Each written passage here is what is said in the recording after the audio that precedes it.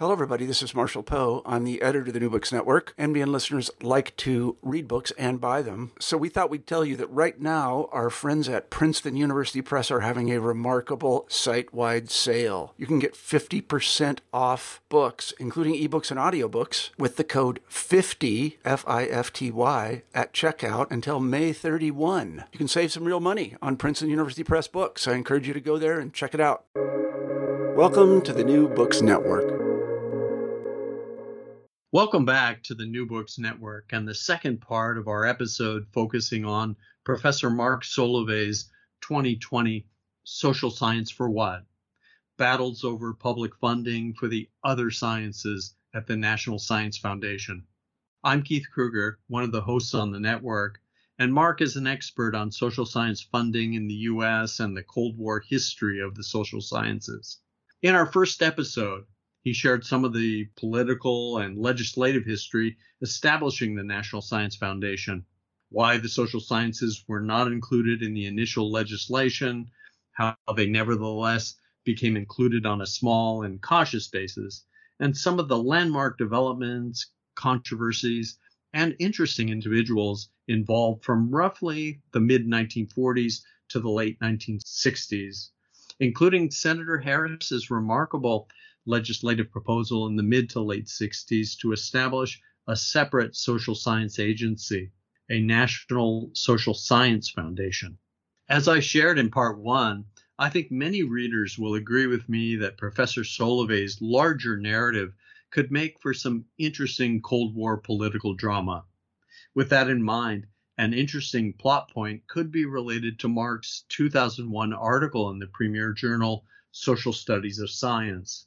It was titled Project Camelot and the 1960s Epistemological Revolution, Rethinking the Politics, Patronage, Social Science Nexus. Mark, can you fill us in on this Army Research Office study? What were the aims and the design of the project? Sure, Keith. First, let me say it's really good to be back for part two here. Well, the controversy over Camelot is one of the most famous or infamous episodes in the Cold War history of the social sciences.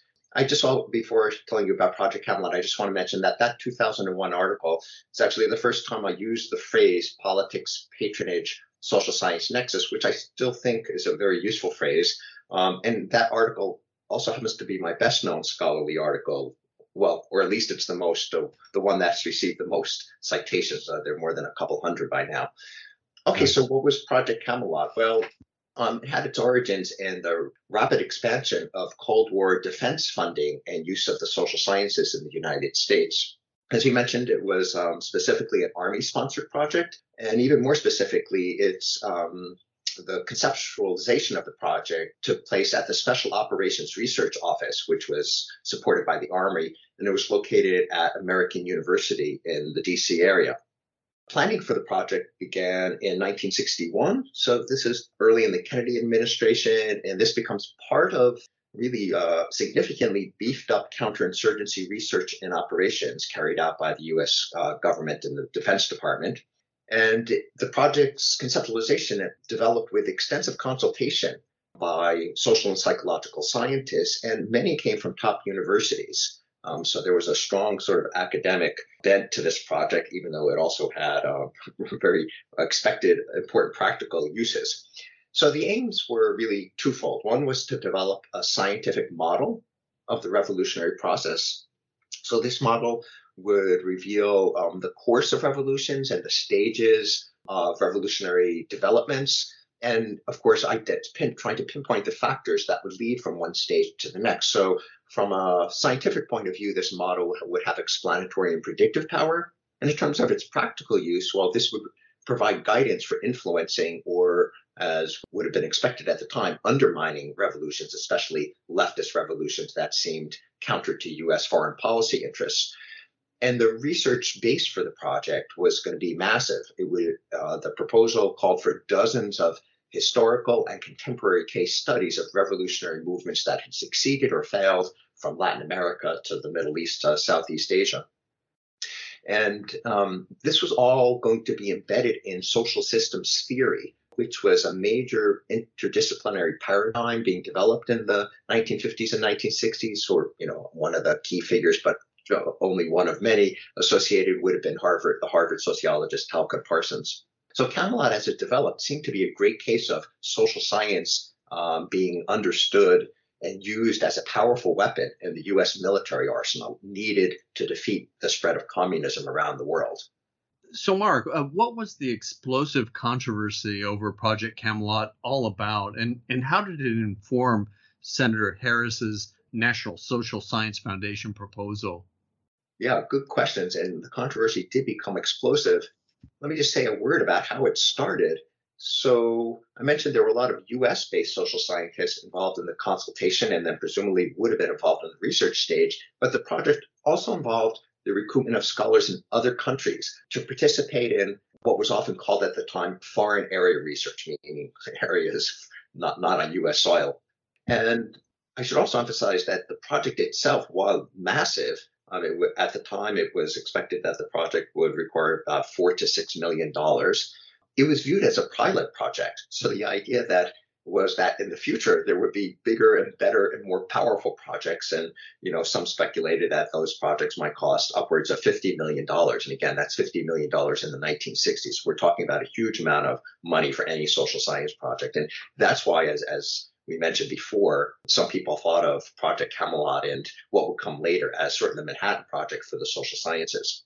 So the controversy exploded in 1965, and the particular details, there was an effort to recruit some Chilean scholars, and this was being carried out by a US-based anthropologist named Hugo Nutini.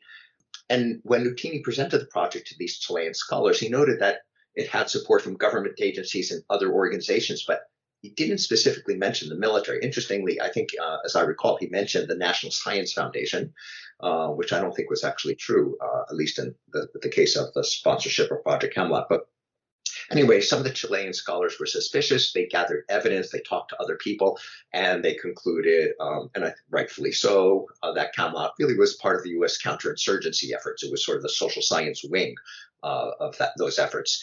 So complaints in Chile and nearby countries and eventually elsewhere spread really around the world in anti-U.S. strongholds. So papers in Havana and Moscow commented and criticized the project. And this all became an embarrassment for the U.S. foreign policy establishment. So this was canceled. The project itself was canceled by the U.S. Secretary of Defense. So this reached pretty high levels of discussion and concern. That was in July of 1965, and congressional hearings actually began the very same day.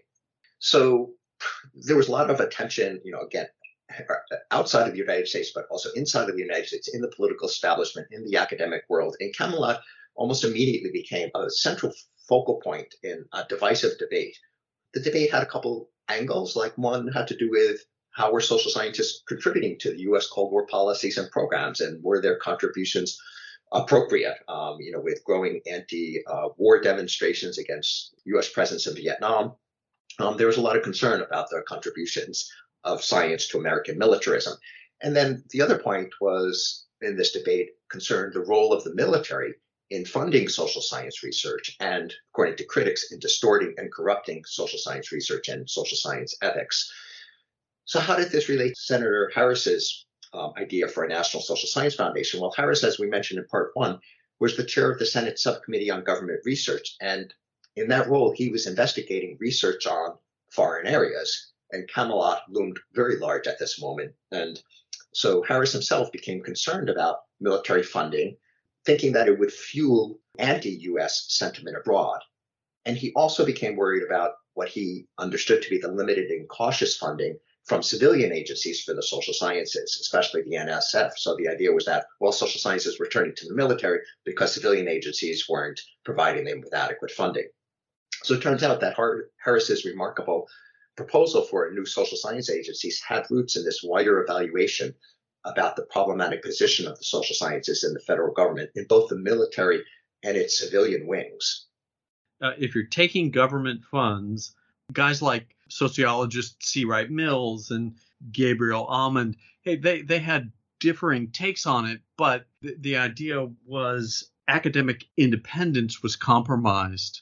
Definitely. And this goes all the way back to where we started last episode, where remember there was that concern within the Social Science Research Council about being part of NSF before, when it was in the proposal stage, because some people thought that taking money from a new federal agency would lead to political control and political corruption and distortion and compromise the integrity of scholarly research. And it's the same underlying problem, although in this case in the 1960s, the focal point is not a civilian agency, but it's the military and more generally the national security agencies threatening the independence of academic social scientists.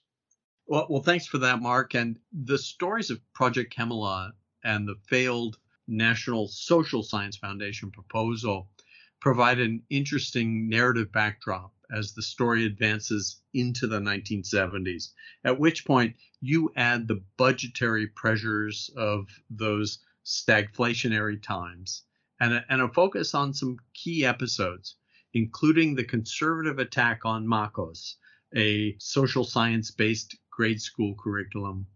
Can you set the context for us and unpack some of these points of interest covered in your aptly titled 5th chapter, Losing Ground? Yeah, I'd be happy to. So briefly going back to what we talked about in part one, the high point of political interest in doing more for the social sciences really took place in the mid to late 1960s. And by 1970, social science funding at the NSF was about 6% of the agency's total research budget.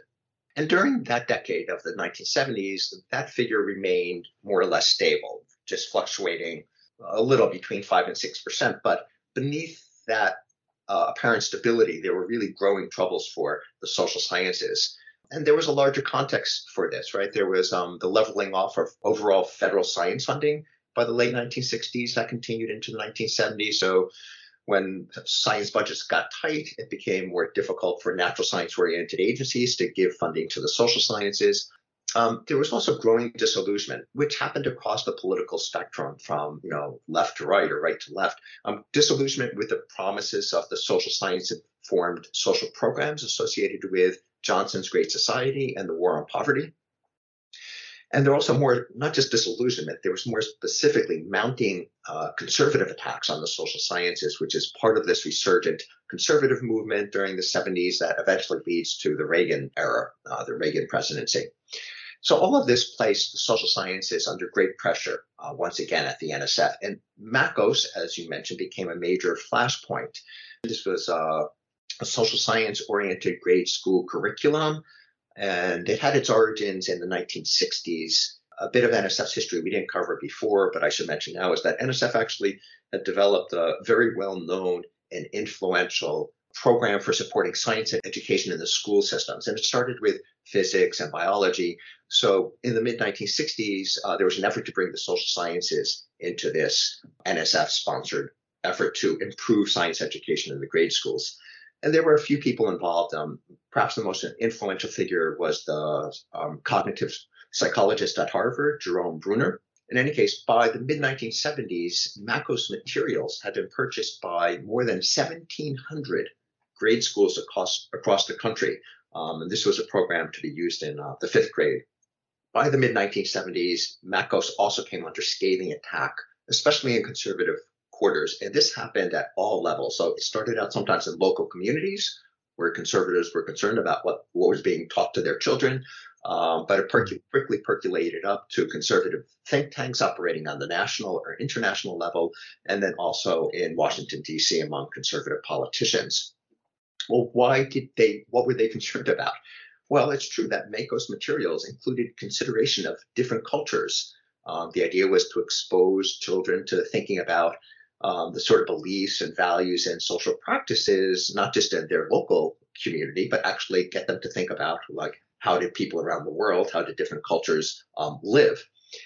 So this led to charges that first, it was a bad idea to present young minds, remember we're thinking 11 and 12-year-old children, to present them with materials about, for example, cannibalism, trial marriages, wife swapping, violent behaviors in other cultures. Of course, that was not the only thing MACOS material included, but it included some of this.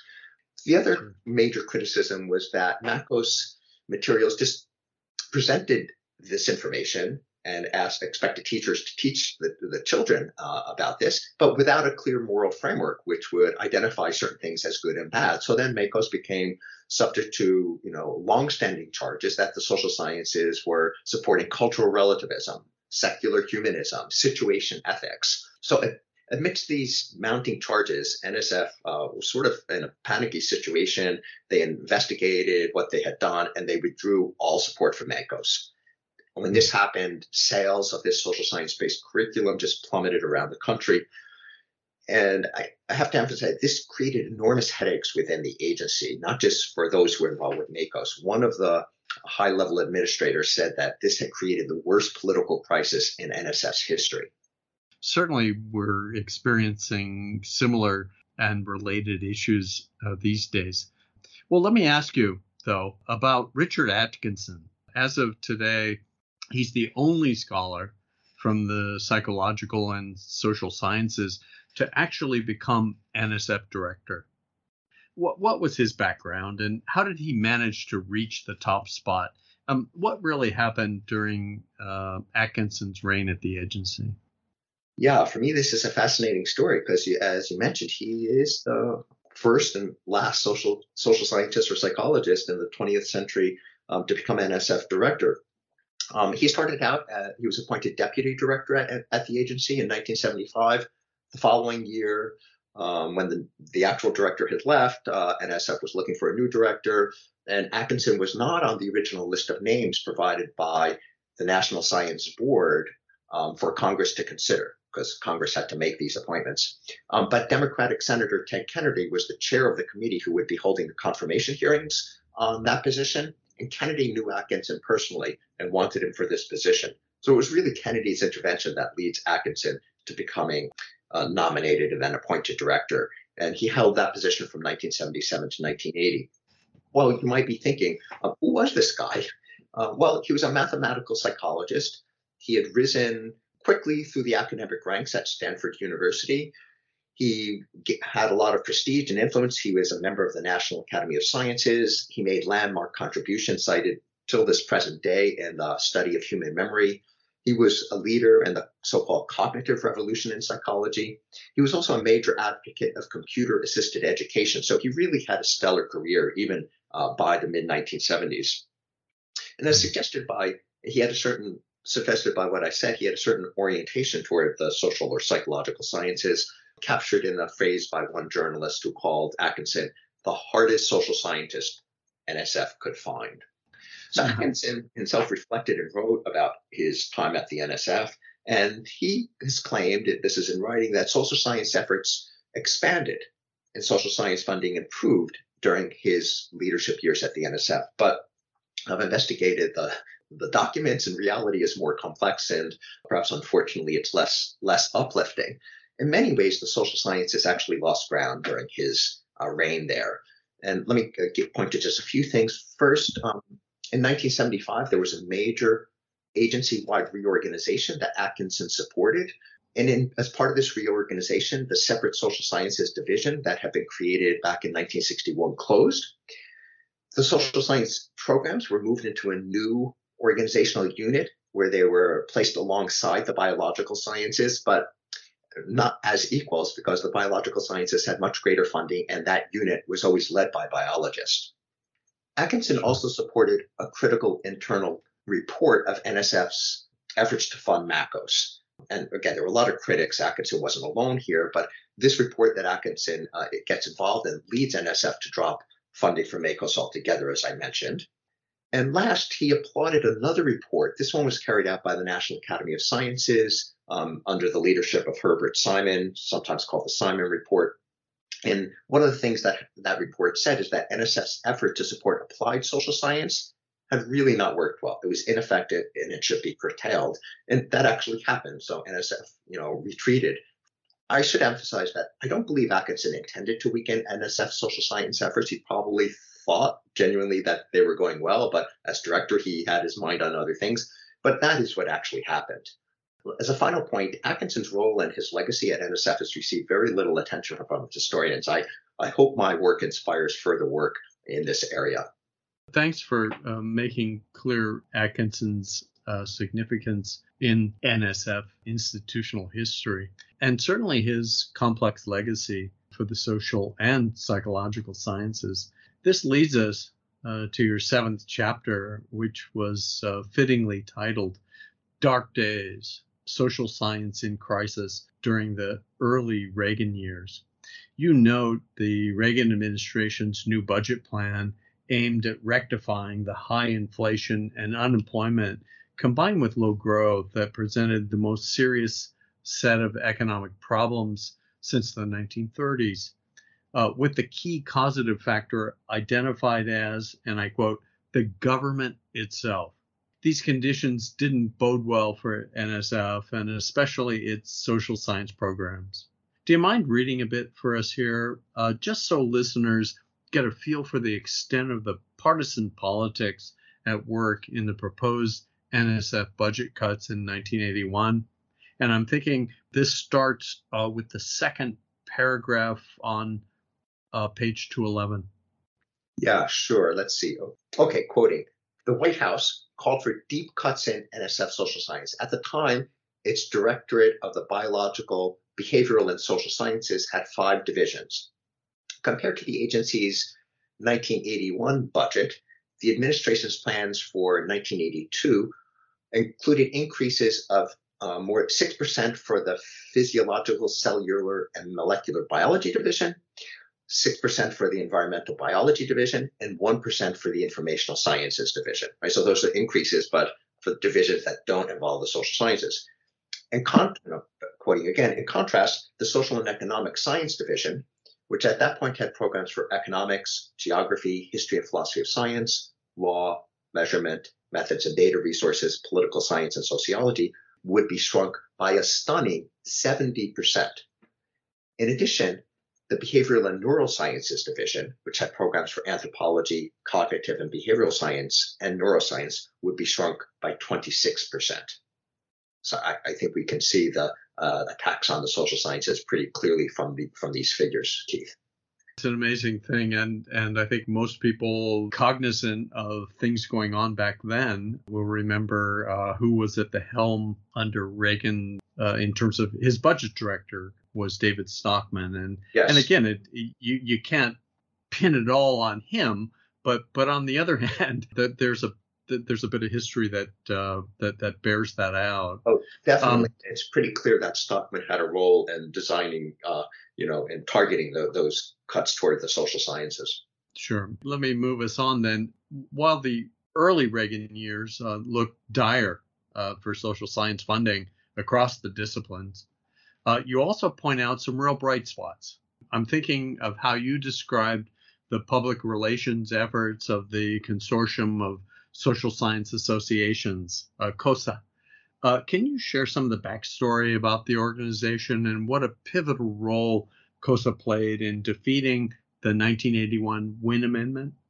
Yeah, well, those really were dark days. There were worries that social science funding at the agency would be eliminated just altogether. There's a little more context now again that needs to be mentioned here. So I've already mentioned the resurgence of the conservative movement. And within that, there's a deep streak of antipathy toward the social sciences, long-standing charges in American conservatism, but they had renewed vigor at the time because of the association of social science with the Great Society, the War on Poverty, and others episodes like MACOS that we just discussed. There was also a new configuration in American science policy, sometimes referred to as the new politics of science. This basically emphasized support or increased support for research related to national security matters and economic revitalization, and at the same time, widespread cuts for government-sponsored social research related to government social programs. So this is the context for these proposed budget cuts announced by the White House in early 1981. And a few months later, Representative Wynne, who was from Kansas and a Republican, proposed an amendment to a budgetary bill that was under consideration that basically supported the White House's proposed cuts.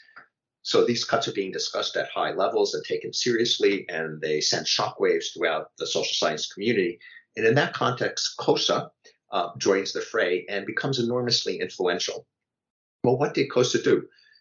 A number of things. First, it educated social scientists about science policy matters. So undertook major campaigns to explain to social scientists how science policy works and how they could get involved and influence science policy on their behalf. So the other thing is they also encourage social scientists to get involved, write letters to your local congressman, ask for meetings, meet with them. And when you meet with them and you write your letters, here are the sort of things you should say. Not only did it target social scientists, but COSA targeted politicians to teach them about the social sciences, especially highlighting social science contributions to public policy making.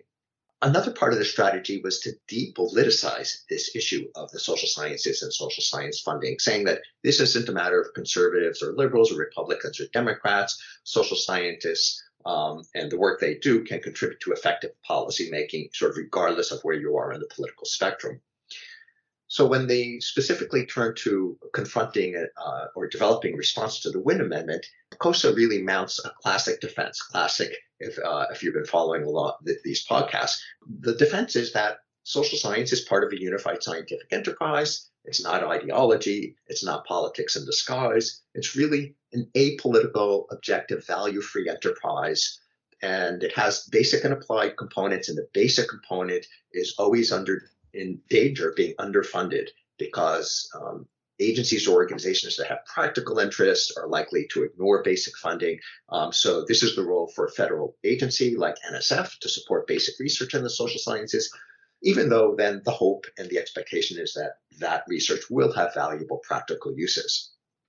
It turns out that COSA's campaign to get social scientists involved and to inform politicians about social science was incredibly effective. The Wynne Amendment was defeated by itself, was important at the time.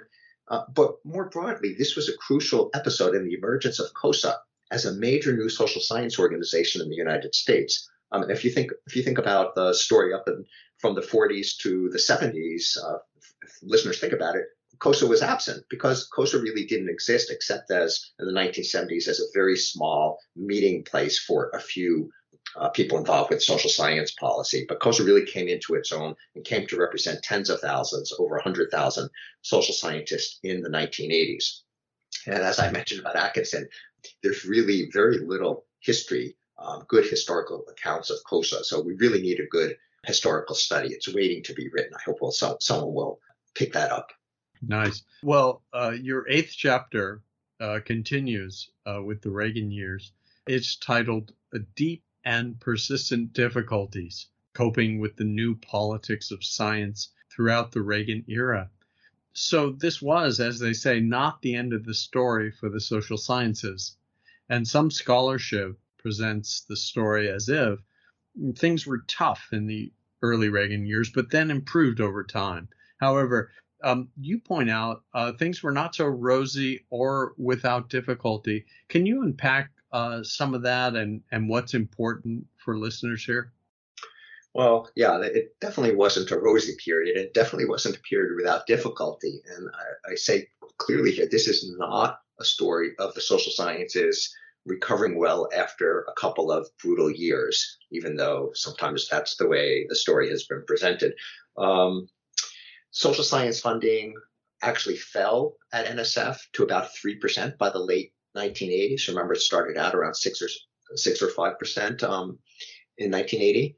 And COSA did help prevent the worst case scenario, which was, I guess, the elimination or even deeper funding cuts. But still, the social sciences took a beating during the 2 Reagan administrations. Now, that said, it's also interesting to look at differences across the social sciences. And here I'm just going to say a few things about economics, because the economics program actually did reasonably okay during the 1980s. Compared to the sociology and political science programs, the economics program was about, in terms of funding, was about 3 times larger. And during the 1980s, the economics program actually received about 40% of all of NSF social science funding. So why economics? Well, there were a few factors. One was the national concern, grave concern about the state of the economy. And while it seemed like economics might be able to contribute to understanding and addressing the nation's economic woes, there's also this more specific rising influence of economists who championed the free market and deregulation. So well-known figures like Chicago's Milton Friedman or Harvard's Marty Feldstein. And there were also strong PR campaigns mounted not just by COSA, but mounted by the economics profession. And last, and this is really important in the case of NSF, economics, especially since World War II, had developed a strong mathematical bent. There was a lot of large-scale quantitative research. Research made predictive claims. So all of these features made modern economics seem more rigorous and more scientific than many of the other social sciences. But even though economics did reasonably well, we need to keep this in perspective. So after adjusting for inflation, the economics program at NSF actually lost funds. So the budget declined, albeit just a little bit, about 2% during the 1980s. But overall, I think it's fair to say that for the social sciences, the 1980s was a dark decade in the federal government, in the federal science system, and at NSF specifically. And it's interesting about economics reaching kind of a pinnacle there, which in some ways is not surprising given what we had just mentioned about David Stockman and his relation to things. It was also interesting about political science and their own quantitative turn. And if you go back to what we were talking about, or what you were talking about with regard to Latin America, you had Albert Hirschman working in those days. And he was, of course, in some ways taken aback by the quantitative turn. But that's another issue and tangential here. Let's move on. You open chapter 9 with a quote by the anthropologist Clifford Geertz, who became known as a strong critic of the scientific stance, offset by a passage by a 1983 essay by Henry Rieken, the former NSF Social Science Division leader, as we've talked about, who commented on the entrenched dominance of scientific commitments at the NSF. These competing visions of social science provide a nice lead-in to your chapter title, Alternative Visions, Fragmentation Behind the Scientific Front. Can you sketch out briefly for listeners the importance of these alternatives? Yeah, well, there had always been critics of the scientific approach, as I'm calling it, and these gained strength following the upheavals of the 1960s. And my goal in this chapter called Alternative Visions is to highlight some of the most important challenges. So I identify 4 of them. 2 of the challenges come from the world of the private foundations and think tanks. And there's a long history here, but briefly, the quest for value neutrality and apolitical work in the social sciences came under severe question starting in the 1960s. So I give the examples of the Institute for Policy Studies on the one hand, which was the most important left-leaning think tank in the country during the latter part of the 20th century. And their leaders were looking to establish what one of their books was titled New Ways of Knowing, basically to marry the study of how things have been and how things are now with the project of reconstructing society, reimagining a better society along progressive lines. There's also the conservative side of this story, which engages in a similar project, although with somewhat different goals in mind. So the Heritage Foundation, the American Enterprise Institute, the John M. Olin Foundation, and others are involved in this. And in this world of private foundations and think tanks, there's an effort to fund and use social inquiry in support of values and causes on the right that they favored. So those are 2 challenges coming from, the policy world. And then there are also 2 challenges that are rooted more so in scholarly developments. One of them we mentioned briefly in the first episode, which was interpretive social science. And people who promote this approach to social science point out that to study people and society, you need to examine and make inferences about thoughts, feelings, intentions, and goals. And this effort means that the subject matter, the methods of inquiry, and the types of knowledge produced by this inquiry are going to differ in fundamental ways from work done in the natural sciences. And as you mentioned, Clifford Geertz, a cultural anthropologist, was a major leader in developing and supporting interpretive social science. The second challenge, coming mainly from the scholarly arena, it involves Thomas Kuhn's famous work on scientific revolutions. So Kuhn, as some people may know, made some remarks about the social sciences. He said, well, they weren't really mature sciences. They were in a pre-paradigmatic state. Well, how did social scientists respond to this? Some political scientists, psychologists, others, they sought to establish dominant paradigms in their field, thinking that, okay, this is the path to scientific maturity. But if you step back a second, you won't be surprised to know that the implications of this were debated. So if you established a dominant paradigm, and let's say in sociology, would this make your field more like physics or chemistry, a mature science? Or would it really be showing that each science has its own particular way of doing things, its own paradigm, and therefore each science should cultivate its own garden without trying to emulate the others? Nice. Anyway, the punchline of this chapter is that NSF's scientific strategy for the social sciences was under attack from many angles, but the consideration of those alternatives actually had a minimal role inside the natural science-oriented NSF and really inside other federal science agencies. Interesting. And you pack a lot in this book. Your 10th and last chapter recounts the history of the NSF and the social sciences, as you've been sharing with us here today and in episode 1. I like the opening chapter quote you include by the former NSF historian George Mazwan from 1994, and I quote, "The point is not to belabor the aphorism that those who fail to study the past are condemned to repeat it, but rather to recognize that both continuity and change in history need to be understood to deal effectively with the present." I want to focus on a few highlights here and end with your call to action. First, can you tell us what the long-term trend in NSF social science funding looks like?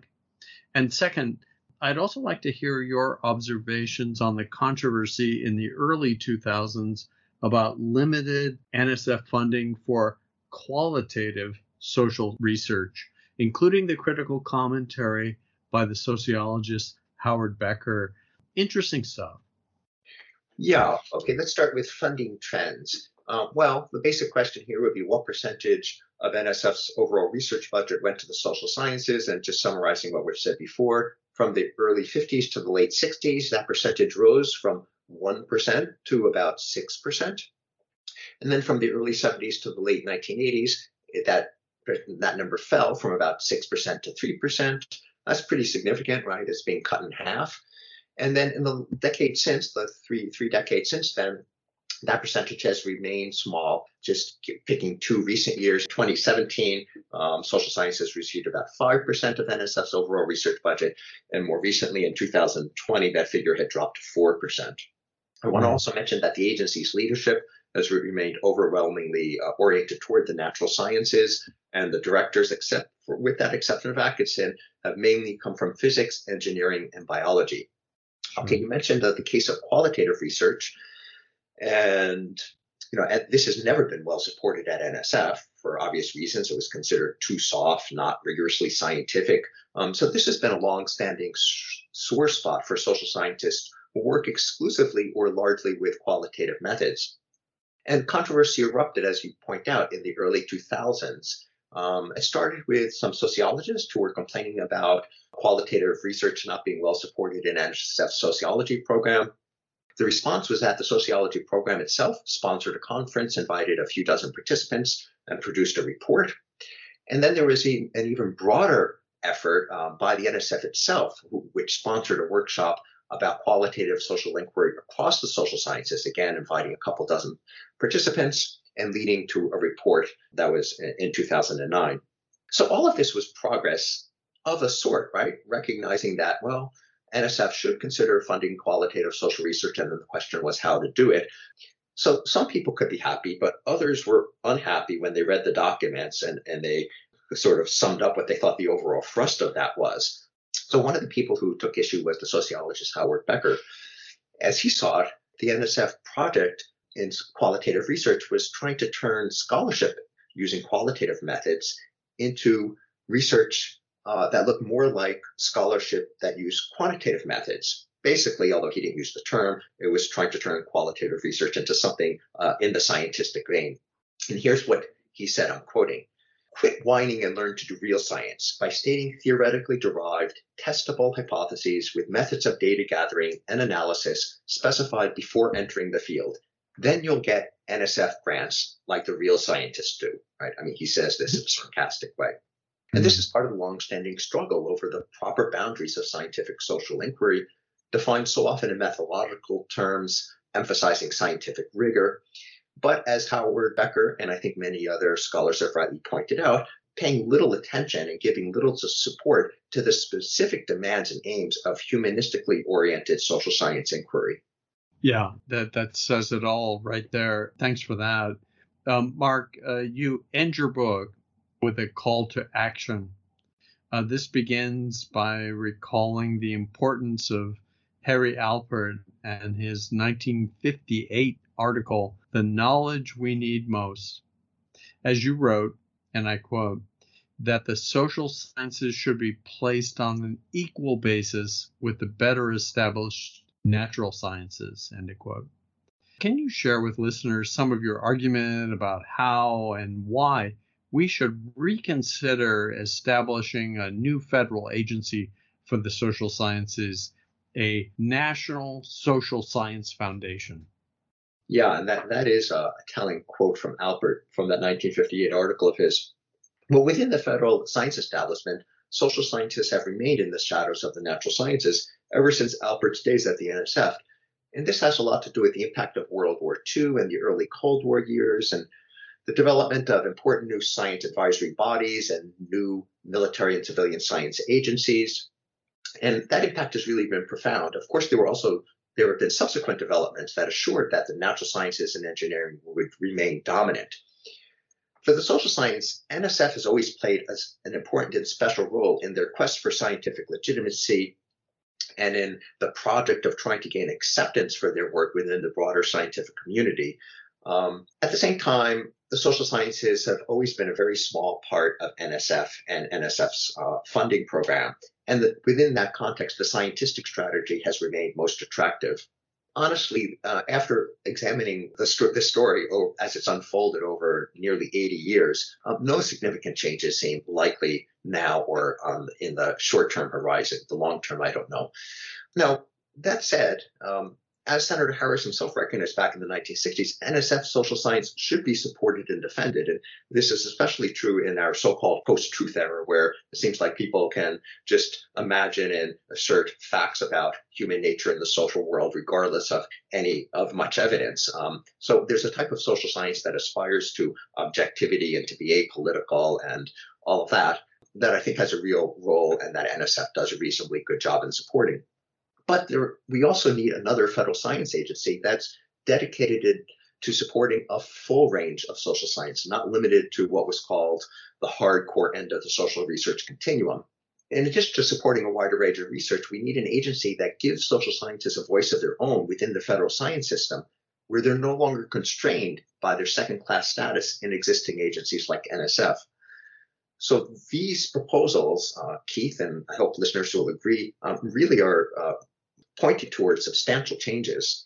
Of course, this would take a lot of energy and effort, but the first step would be to get social scientists and other stakeholders, politicians, science leaders responsible for the health of U.S. science, to get them to take up this suggestion seriously. Of course, there would be opposition from established interests who believe and benefit from keeping the social sciences in their place. But, it's also important to realize that alternative models exist in other countries. Let me just mention that, I work at the University of Toronto here in Canada. The major funding agency for the social sciences is called the Social Sciences Humanities Research Council. So the social sciences are placed alongside the humanities, and they're not placed alongside the natural sciences, which have their own federal research council called NSERC, or the Natural Sciences Research Council. Well, I don't know, who knows, Keith? Somebody listening to this podcast might just pick up this suggestion for a new social science agency and run with it. Wouldn't that be a nice outcome to this podcast? Nice. Well, given the paltry funding of the social sciences, as you've documented over the years, it's not like you're saying the sky is falling. Thanks for your scholarship, and hopefully this will have some, as you say, transnational impacts, because that's where it's at. So, Mark, thanks so much.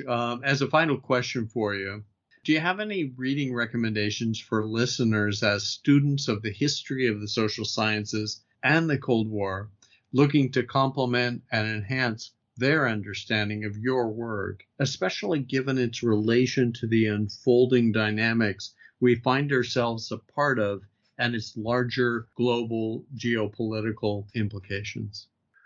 Yeah, I'd be happy to. There's a really rich literature, and I should say it's really hard to choose. There are many excellent studies, but let me give it a go here. So one suggests David Engerman's excellent book called Know Your Enemy, The Rise and Fall of America's Soviet Experts.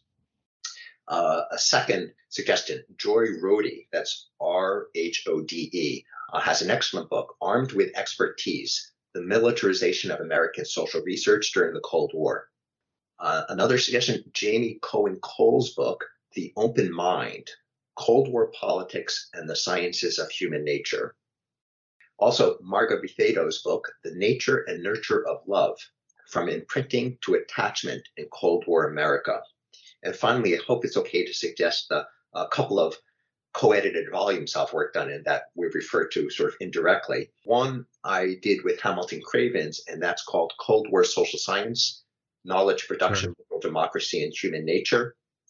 That came out about a decade ago. And then last year, there was sort of a companion volume that I did with a sociologist of science, Christian Day, called Cold War Social Science, Transnational Entanglements. That's my limited set of recommendations. I could provide many more, though. Well, I appreciate your recommendations and your important and relevant scholarship, as most recently evidenced by this 2020 MIT Press publication of Social Science for What? Battles over public funding for the other sciences at the National Science Foundation.